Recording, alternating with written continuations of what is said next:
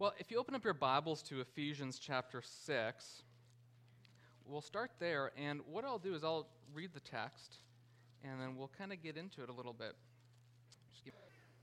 And here's what the word of the Lord says to us today.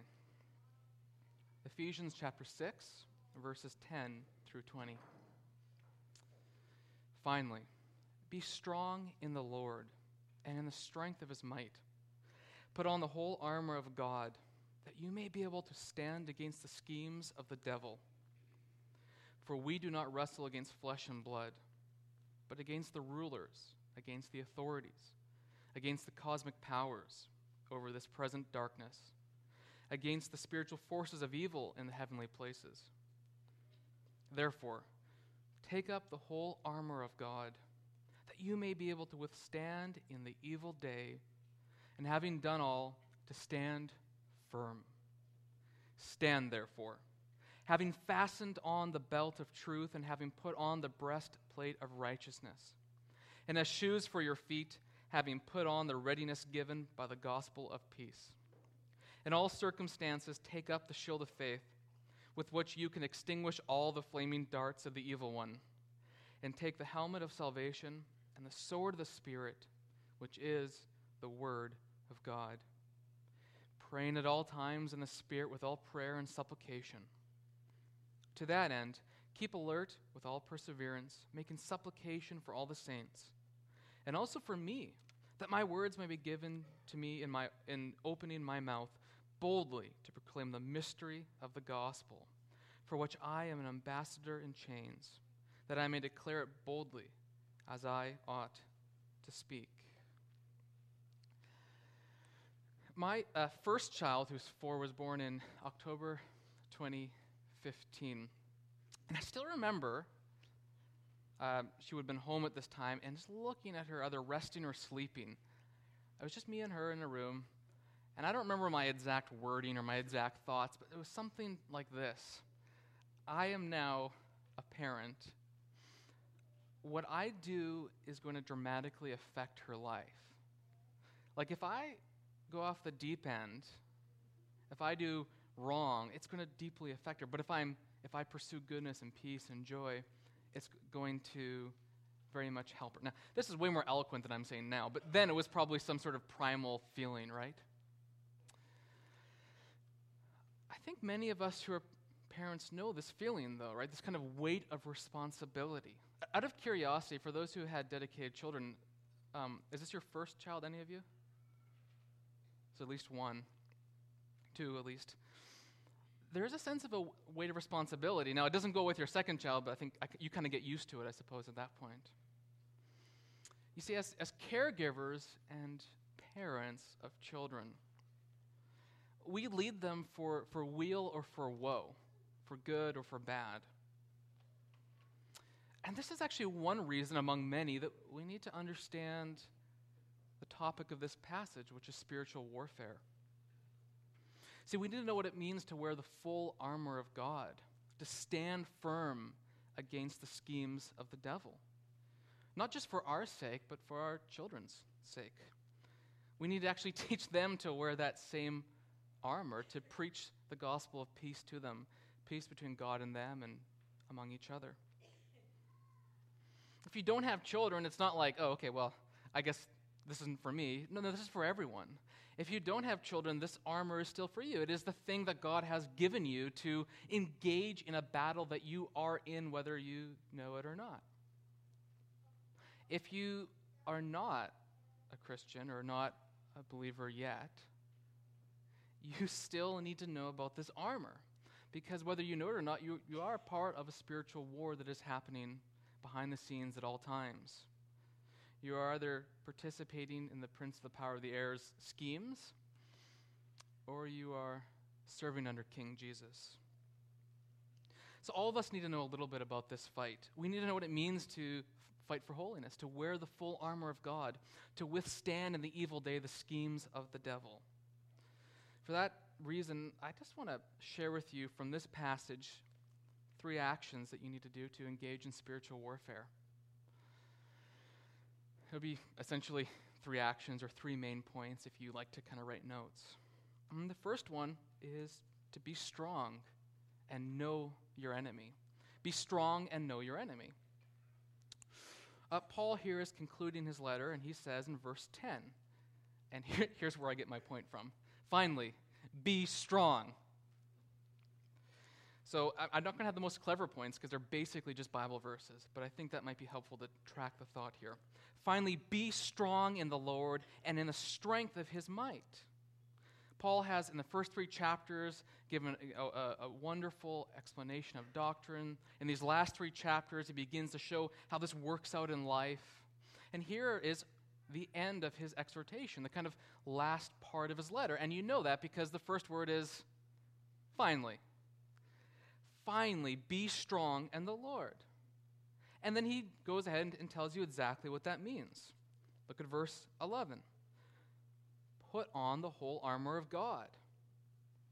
So to be strong in the Lord means to put on the armor of God. That's what he's talking about here. And this is really a kind of a call for battle. I mean, if you're living in Ephesus, this would be in the Roman world, and any kind of battle that you really know about is going to be sort of a Roman battle with legionaries who work together as a team to fight enemies. Some of you maybe have seen a movie where you have Roman legionaries standing side by side. There was a bit of an older movie called Gladiator. I guess not that old. The beginning of it has people lined up side by side. They're about to get into a fight. People burst out of the forest and attack them, but they have shields and helmets and presumably swords, and they're waiting in line to withstand this attack, to fight back. This is sort of the imagery that Paul wants to bring into your mind. When he's saying put on the full armor of God, he wants you to conjure up an image of your mind of a battle, of a war, because we're all in one. So why do we put on the full armor of God? Look at the rest of the verse. That you may be able to stand against the schemes of the devil. Wait, so the armor of God is for the purpose of standing against the devil. Why? Verse 12. For we do not wrestle against flesh and blood. Flesh and blood are like people. We're not fighting other people exactly. But we wrestle against the rulers, the authorities, the cosmic powers over this present darkness, against spiritual forces of evil in the heavenly places. Now, I think this verse should probably shock us more than it does. Or at least feel more odd than it probably does if we're used to reading it. If this is your first time hearing it, it probably is hitting you the right way. I mean, Paul is saying, look, here's the Christian, this is the final exhortation of my letter. Here's the Christian life. You have armor, you're at war, and by the way, you're not fighting flesh and blood, you're not fighting other people, but actually, you're arrayed for battle against the schemes of the devil. And it's not just the devil himself abstractly, it is very specific things. It is powers, spiritual forces, and so on. You see, I think most of us think of our enemies sort of more like in the political or the legal or the personal realm. But Paul here is saying, no, we wrestle with Satan's powers, cosmic powers, spiritual forces of evil. It is Satan and his lackeys with whom we fight. So who exactly are these creatures? I mean, you can find this all over Scripture. If you read the Old Testament, the New Testament, it often talks about powers, authorities, princes, and so on. I'll just give you one example that maybe kind of will help to fill in the blanks. Someone was named Daniel, the feminine form of Daniel, today up here. But in Daniel chapter 9, Daniel prays that God would answer his prayer and to help out the Israelites in exile. But he has to wait 21 days for his prayer. Well, why is that? Well, according to Daniel chapter 10, an angel finally does get to Daniel to answer his prayer, but the angel tells Daniel, I tried to get here, but en route to you to answer your prayer, I was prevented by the prince of Persia. And for 21 days, he withstood me, until Michael, the angel, came, and we teamed up, and we won, and then therefore I could come and deliver the answer to your prayer. Daniel 10:13. This is what the angel says as a quote now. The prince of the kingdom of Persia withstood me 21 days, but Michael, one of the chief princes, came to help me, for I was left there with the kings of Persia. Now, I have to confess, I can't tell you exactly what is happening up there, but I can tell you, even in a very basic level, Daniel's praying, and behind the scenes, up in the heavenly places, there is a powerful battle happening behind his prayers. That's what Daniel clearly says. And this is the kind of thing, I suppose, that Paul is getting at. And if you look at this language, you're going to see it everywhere in Scripture, Colossians, here in Ephesians. Even in Ephesians chapter 3 and verses 8 and 10. Just read this with me. Ephesians 3, 8 and 10, where Paul talks about his gospel ministry. This, to me, though I am the very least of all the saints, the grace was given me, here it is, to preach to the Gentiles the unsearchable riches of Christ, and to bring to light for everyone what is the plan of the mystery hidden for ages in God, created for all things. And then we expect to convert the nations. But look at verse 10. So that through the church, the manifold wisdom of God might be made known to the rulers and authorities in the heavenly places. Now, the gospel is a bunch of things. But here, Paul is saying that the beauty of the mystery of the gospel proclaimed now does something. It is that the church makes manifold God's wisdom to the rulers and authorities in the heavenly places. The gospel sort of has a cosmic scope to it. Granted, it's so important in our local life and our local churches, but it's also important at a spiritual and cosmic level. It makes God's wisdom known in the heavenly places. It is a mystery that Peter says that the angels long to look into. 1 Peter, I believe. 1 Peter 1:12. Now, if some of you kind of grew up in the Christian church, probably if you're dedicating children today, if you were in like children's church, you might remember an overly cheesy Christian comic called Archangels that had like these impossibly buff angels on the cover, and it was meant for like little boys to kind of get them into the faith, I guess. It was so cheesy and kind of funny. Does anyone know it, or is that just me? Was I like way too deep? Okay, good. Okay. All right. I mean, it didn't really hit everyone, but there's two of us who get it. Well, I guess that illustration I will not use again. Point being, though, is they were onto something. It was so cheesy, and yet they were still kind of tapped into the gospel, the Christian life, as being part of something more, something bigger. You see, most of us, as I noted earlier, we think that our enemy is personal, legal, ideological, and so on. But actually, that's not the case. Our enemy is the devil and his powers and authorities and princes. It's not the Muslim neighbor down the road. Actually, that person is created in God's image, and we're called to love him or her and to share the good news of Jesus Christ with them. The real enemy is Satan, who deceives our neighbor into believing a lie rather than the truth. The real enemy is the one who tempts us to sin and despair and to do evil. The real enemy is anything that works against the beauty and truth of God. Okay, so we're sort of studying the scene of we're in a battle. It's bigger than we often think. So what do we do to participate in this battle? Well, look at verse 13. Therefore, on account of all these things being true, therefore, Paul says in 6:13, take up the whole armor of God, that you may be able to withstand in the evil day, and having done all, to stand firm. And this leads to the second action for spiritual warfare that you must do, the second point, as it were. And it's to stand your ground. Again, how did I get this point? Look at the first word of verse 14. Stand, therefore. And you might notice there's a lot of standing. Verse 11, you'll be able to stand against the schemes of the devil. Verse 13, withstand in the evil day. Verse 13 again, to stand firm. And then verse 14, therefore, or stand therefore. In this spiritual warfare, there's a lot of standing happening. Now, it's not necessarily like at the water cooler standing and drinking, but it is to stand in battle array as you hold your shield up and your sword up and your helmet on and your breastplate on, as you await the enemy's attacks. It's being ready to defend yourself when you need to. It's always being prepared to make a defense for the faith that is in you, kind of thing. So here's a flow of thought. Verse 10, finally, be strong. How do you be strong? You put on the full armor of God, and you do this because the devil and his lackeys are trying to get you. So therefore, you put on the full armor of God, and now we are called to stand firm with this armor. We are to be like Roman legionaries waiting to fight. Now, here's something that I think might be helpful to hear in this passage. Most of these, I think all of these commands, be strong, take up, stand therefore, in Greek, they're in the plural. They are plural commands to the church that Paul is writing to. So granted, all of us have the armor of God. Granted, all of us can individually stand firm.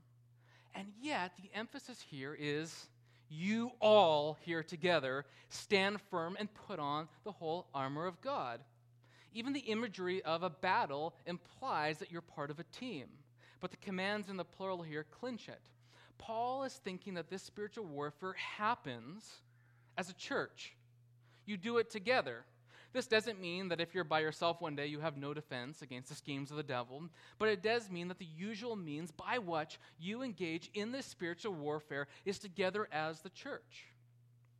You're a team, a military unit. You are not necessarily called to be an individual great savant that goes on your own somewhere and conquers all evil. You do it as a team. You're called to be doing this together. So, what does this look like? What is this armor? Now, if any of you are in children's ministry, you probably know the armor of God really, really well. You maybe even have flannel graphed it. Some of you know that, okay. My daughter, sometime recently, was actually working on the armor of God passage, and it was like, oh, cool, I'm going to preach on that soon. It's a very common thing in children's ministry because it's a great metaphor. It helps us to conceptualize what the armor of God is. Well, it's pretty simple in one sense. It's the belt of truth. It's the breastplate of righteousness. It's the gospel of peace. It's the shield of faith. It's the helmet of salvation. I don't know if I'm counting right here. It's the sword of the Spirit, which is the word of God. And that's technically a weapon, but I mean, it's part of your whole suit of armor, I guess. These are all the things we have. It's truth, righteousness, peace, faith, salvation, the word of God, the gospel of peace. All of these are part of the armor that we put on.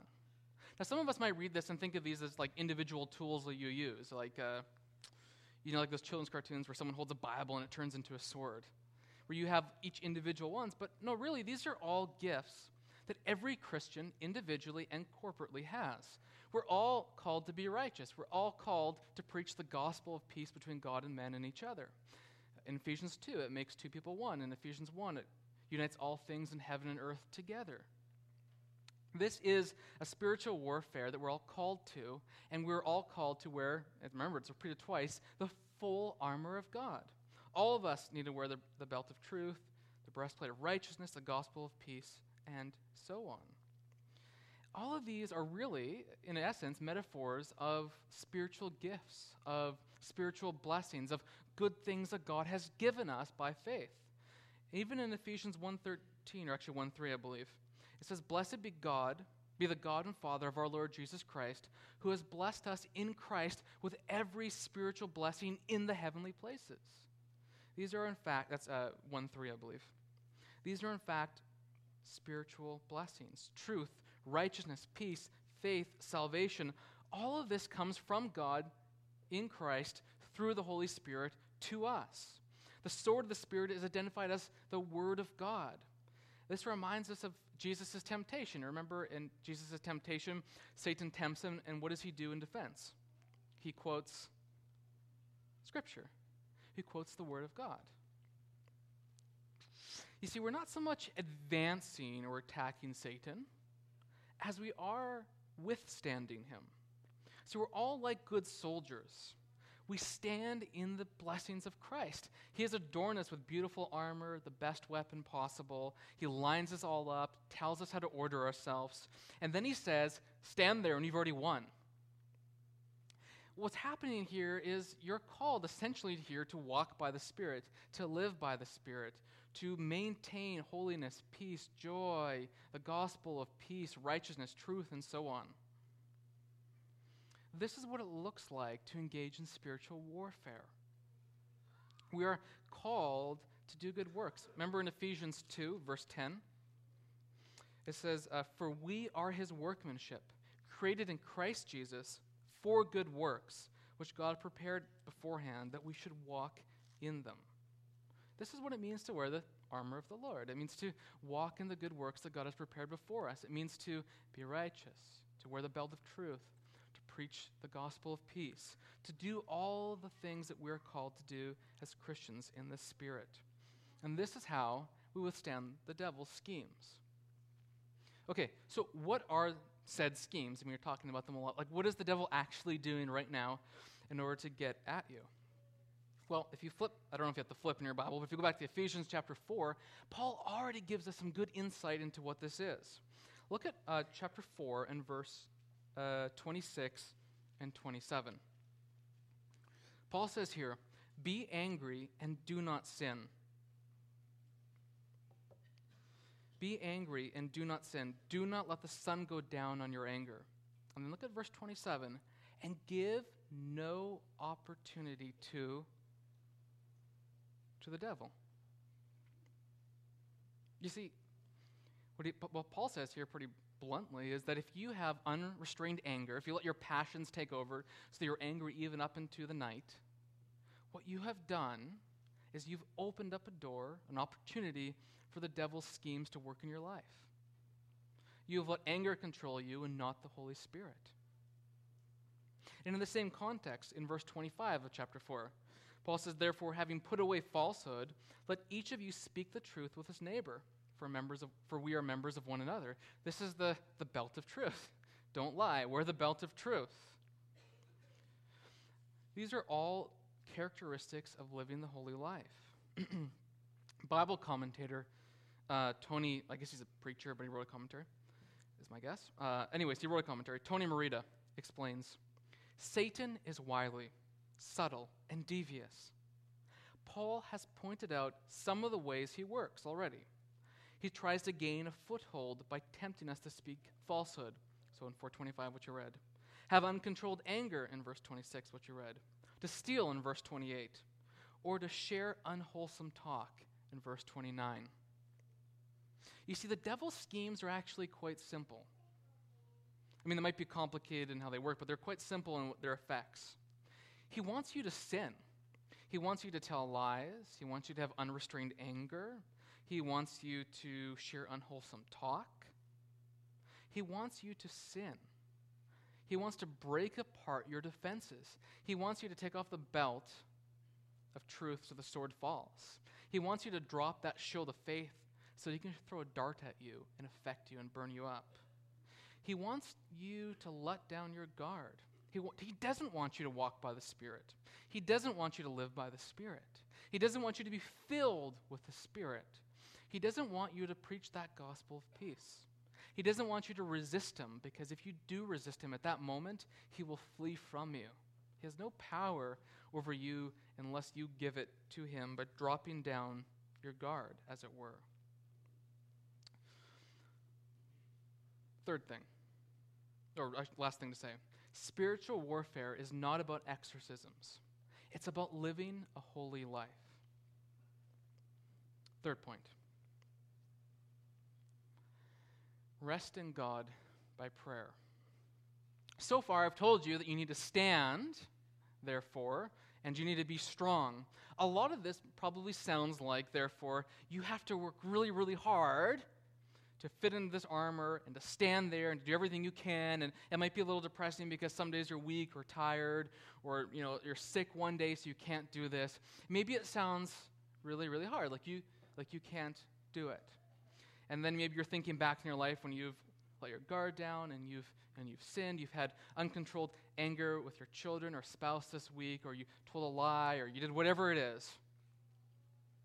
You see, the way that Paul ends this section isn't to say, try harder, get better armor, work harder, be tougher. Look at how he ends. Look at verse 18.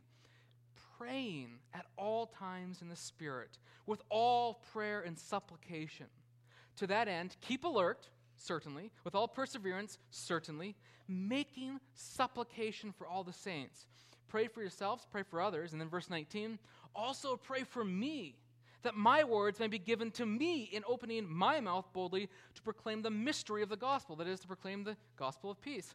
Verse 20, for which I am an ambassador in chains, that I may declare it boldly as I ought to speak. See, the whole context of spiritual warfare is in the context of prayer. It is actually resting in God by communing with Him and praying for each other in the strength of the Holy Spirit. You see, the battle is actually not yours. It belongs to the Lord. At the cross, Christ won a decisive victory against the devil. The church of God is about to crush the head of the serpent underfoot. Victory is totally guaranteed by the cross and resurrection of Jesus Christ. What we're given in the armor is simply a perfect defense against the schemes of the devil. Victory is guaranteed, so you just stand there. His dart will come, it'll hit your shield of faith and just dissipate. It won't hit you. You're meant to rest in the grace of God. And you're meant to pray and commune with God for strength as you battle day in and day out. You're not meant to rely upon your own resources. Even the armor of God is the armor of God. It is from Him, given to you, so that you can wear it, and you don't have to actually go out and attack, destroy the devil everywhere he is. It says stand there. Stand there, withstand this attack. It's already been won by Jesus Christ. You just wear that armor strongly, and you pray that Jesus Christ and the Father and the Holy Spirit will empower you to use those spiritual blessings in Christ Jesus. We're all called, in one sense, simply to stand still in the blessings of Christ. I enjoy the book of Revelation. It's kind of a wild book, as some of you know. Lots of imagery, many wonderful things happen in it. But we also get to see an interesting scene in chapter 19 of Revelation. There you have Jesus Christ comes as the white rider. Some of you know the Johnny Cash song, When the Man Comes Around. He comes as the white rider, and there's a battle. I think, if I remember right, his saints are arrayed all around him for battle. He comes, I believe a sword comes out of his mouth. Then all of us, who's ever watched a movie or read an action book or whatever it is, expect to see a massive battle occur. And yet, we would be disappointed if that's what we're expecting. Because Revelation 19 doesn't record a battle. It records Jesus ready for war, and then, next scene, bodies everywhere. You might first think, well, that's a bit disappointing. But actually, as a friend has said before, the Bible is very wise. God, who wrote the Bible, is very wise, but the Bible is very wise. There's no battle between Christ and his enemies. He just wins. That's why it skips.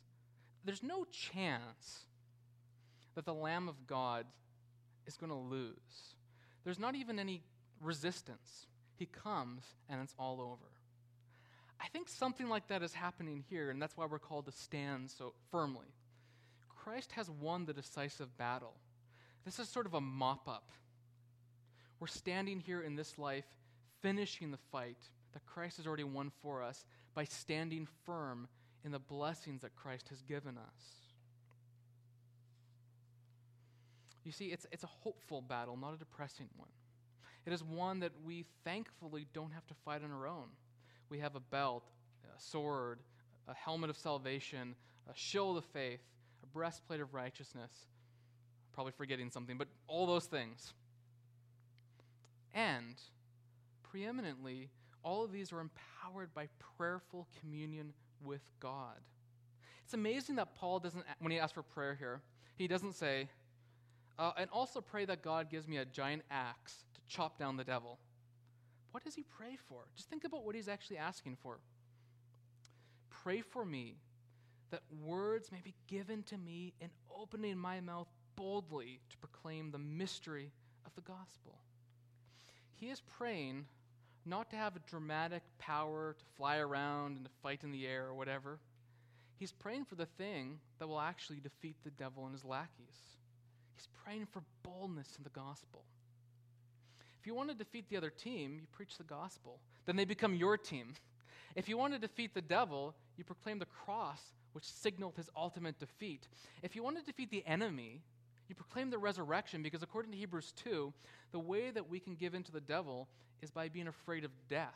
That's how he controls, by fear. But perfect love casts out all fear. And through the resurrection of the dead, we no longer have to fear that sting of death, or the death itself. We've already won in Christ. We're just standing there in his power.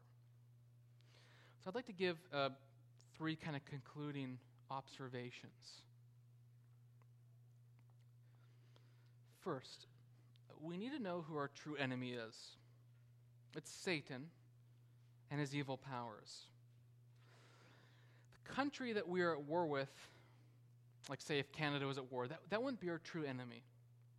Our political opponent down the road, that's not our enemy. Our Sikh neighbor in our cul-de-sac is not our enemy. Actually, God loves his creation and the people who are in it, and so should we. We're fighting against the spiritual powers that lay behind. We're fighting against the prince of the power of air, according to Ephesians 2. We're fighting against the prince of Persia that prevents prayers, in Daniel 10. We're actually using these spiritual gifts to persuade and to preach the good news so those who are on the wrong team come to our side. They're not our enemies. They're people deceived and who need our love. Second, or in summary, we preach the gospel of peace that reconciles men to God. That defeats the devil. Second, we need to stand firm in the gifts of God. Living a holy life is how you rebuff demonic enemies. It is when you're at home with your children, you pray at dinner together. It's when you're married, and instead of getting angry with each other, you take that anger and you make peace out of it. It's when you're at work and something wrong happens and you tell the truth. You made a mistake. That is how you win. Because you don't need to bash an enemy over the head. Christ has won. You just stand there in the victory. Preaching the gospel of peace means that you grow the army that are raised against the devil. Spiritual warfare is not esoteric. It is simply holy and missional living. Third, reflection. The battle is the Lord's. We don't attack the devil with our own resources. Jesus has already seen Satan cast down from heaven like lightning. The cross is crushing the head of the serpent, and the final victory that we have in him is certain. That's why we stand firm in holiness, preach the gospel of peace, and pray. We pray for endurance. We've already won. We just have to wait it out. The only person that can make you lose in spiritual warfare is you. You have the full armor of God, and victory is guaranteed. So if we put the shield down, if we take the breastplate off, let the darts of the devil hit us, that's because we put these resources down. And yet, at the end of the day, we still have an advocate with the Father. Even if we get damaged or hurt or, quote unquote, stabbed by the devil and his lackeys, we have an inseparable salvation in heaven with our advocate, Jesus Christ. Because he died on the cross, any sin that we do is forgiven by repentance and faith in him. Because he rose from the dead, our final punishment is not sure. In fact, our final reward in heaven is waiting for us. It is our task to stand faithfully, and when we do sin, we have an advocate with the Father that we can go to and ask for forgiveness every time. It is our task to stand faithfully and rest in communion with God in prayer. It is a guaranteed victory. The gospel has done it. Christ gives us a total defense.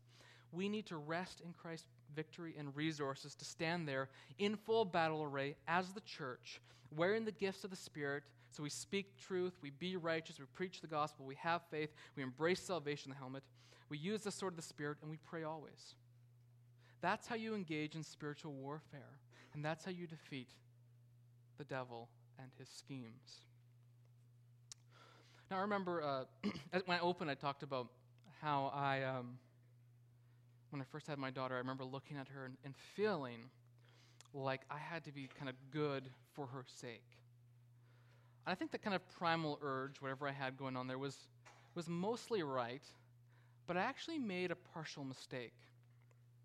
You see, at that time, I think I was thinking, I, myself, need to be very, very good.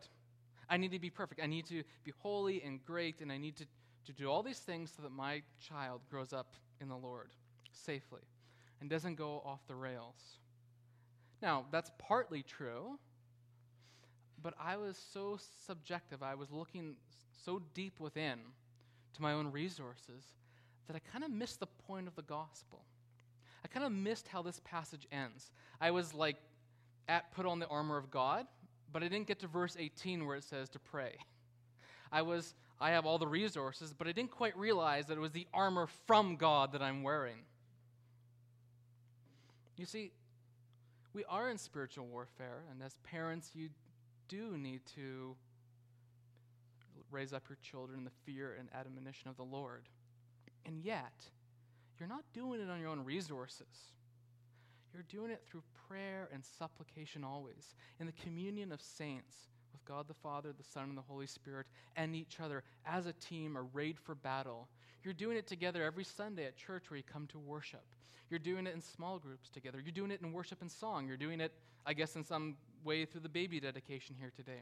You're doing it when you call your friend because you're having a hard day and talk through it. You're doing it when you tell the truth. You're doing it when all things are seeming to fall apart and all you can do is lay down and pray before God for his mercy and grace and help. That's the kind of power that we're called to access. Christ won. Therefore, it's not about you exactly. It's all about Christ and him having victory, him giving you the armor, and to access all that power through prayer and communion with him. So as a parent, I had to learn that lesson. But even if you don't have children, it's not like, okay, well, I don't need the armor anymore. Actually, all of us, need to wear this armor. We all have to tell the truth, to be righteous, to have the Spirit indwelling us, to walk and live by the Spirit. All of us are called to be part of this spiritual warfare. All of us are called to not only embrace the gospel of peace, but to preach the gospel of peace, to use the sword of the Spirit, which is the word of God. And if you're someone here who maybe hasn't yet come into the faith of Christianity, hasn't yet trusted in Jesus Christ for your salvation by faith, this is still for you, because you're either on that side or this side. And if you have any fear, the side of Jesus Christ is the side that has already won. And you get a full armor set, a brand new way to fight the war. You get the Holy Spirit, righteousness, peace, joy, and so on. This is actually a call for all of us to embrace the armor of God by embracing the gospel of peace. And that peace is not just with each other, although it's also that, but it is peace with God. Your sin keeps you away from God. But Jesus died on the cross and died for our sake to take away our sins, so that we could come to him forgiven and free by faith.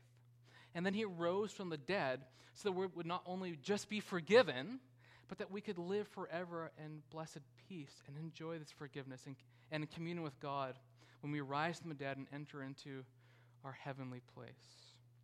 So this call to fight a spiritual war, this armor of God, is for all of us. So as I close, I just want to exhort you like Paul did. Stand firm in the Lord.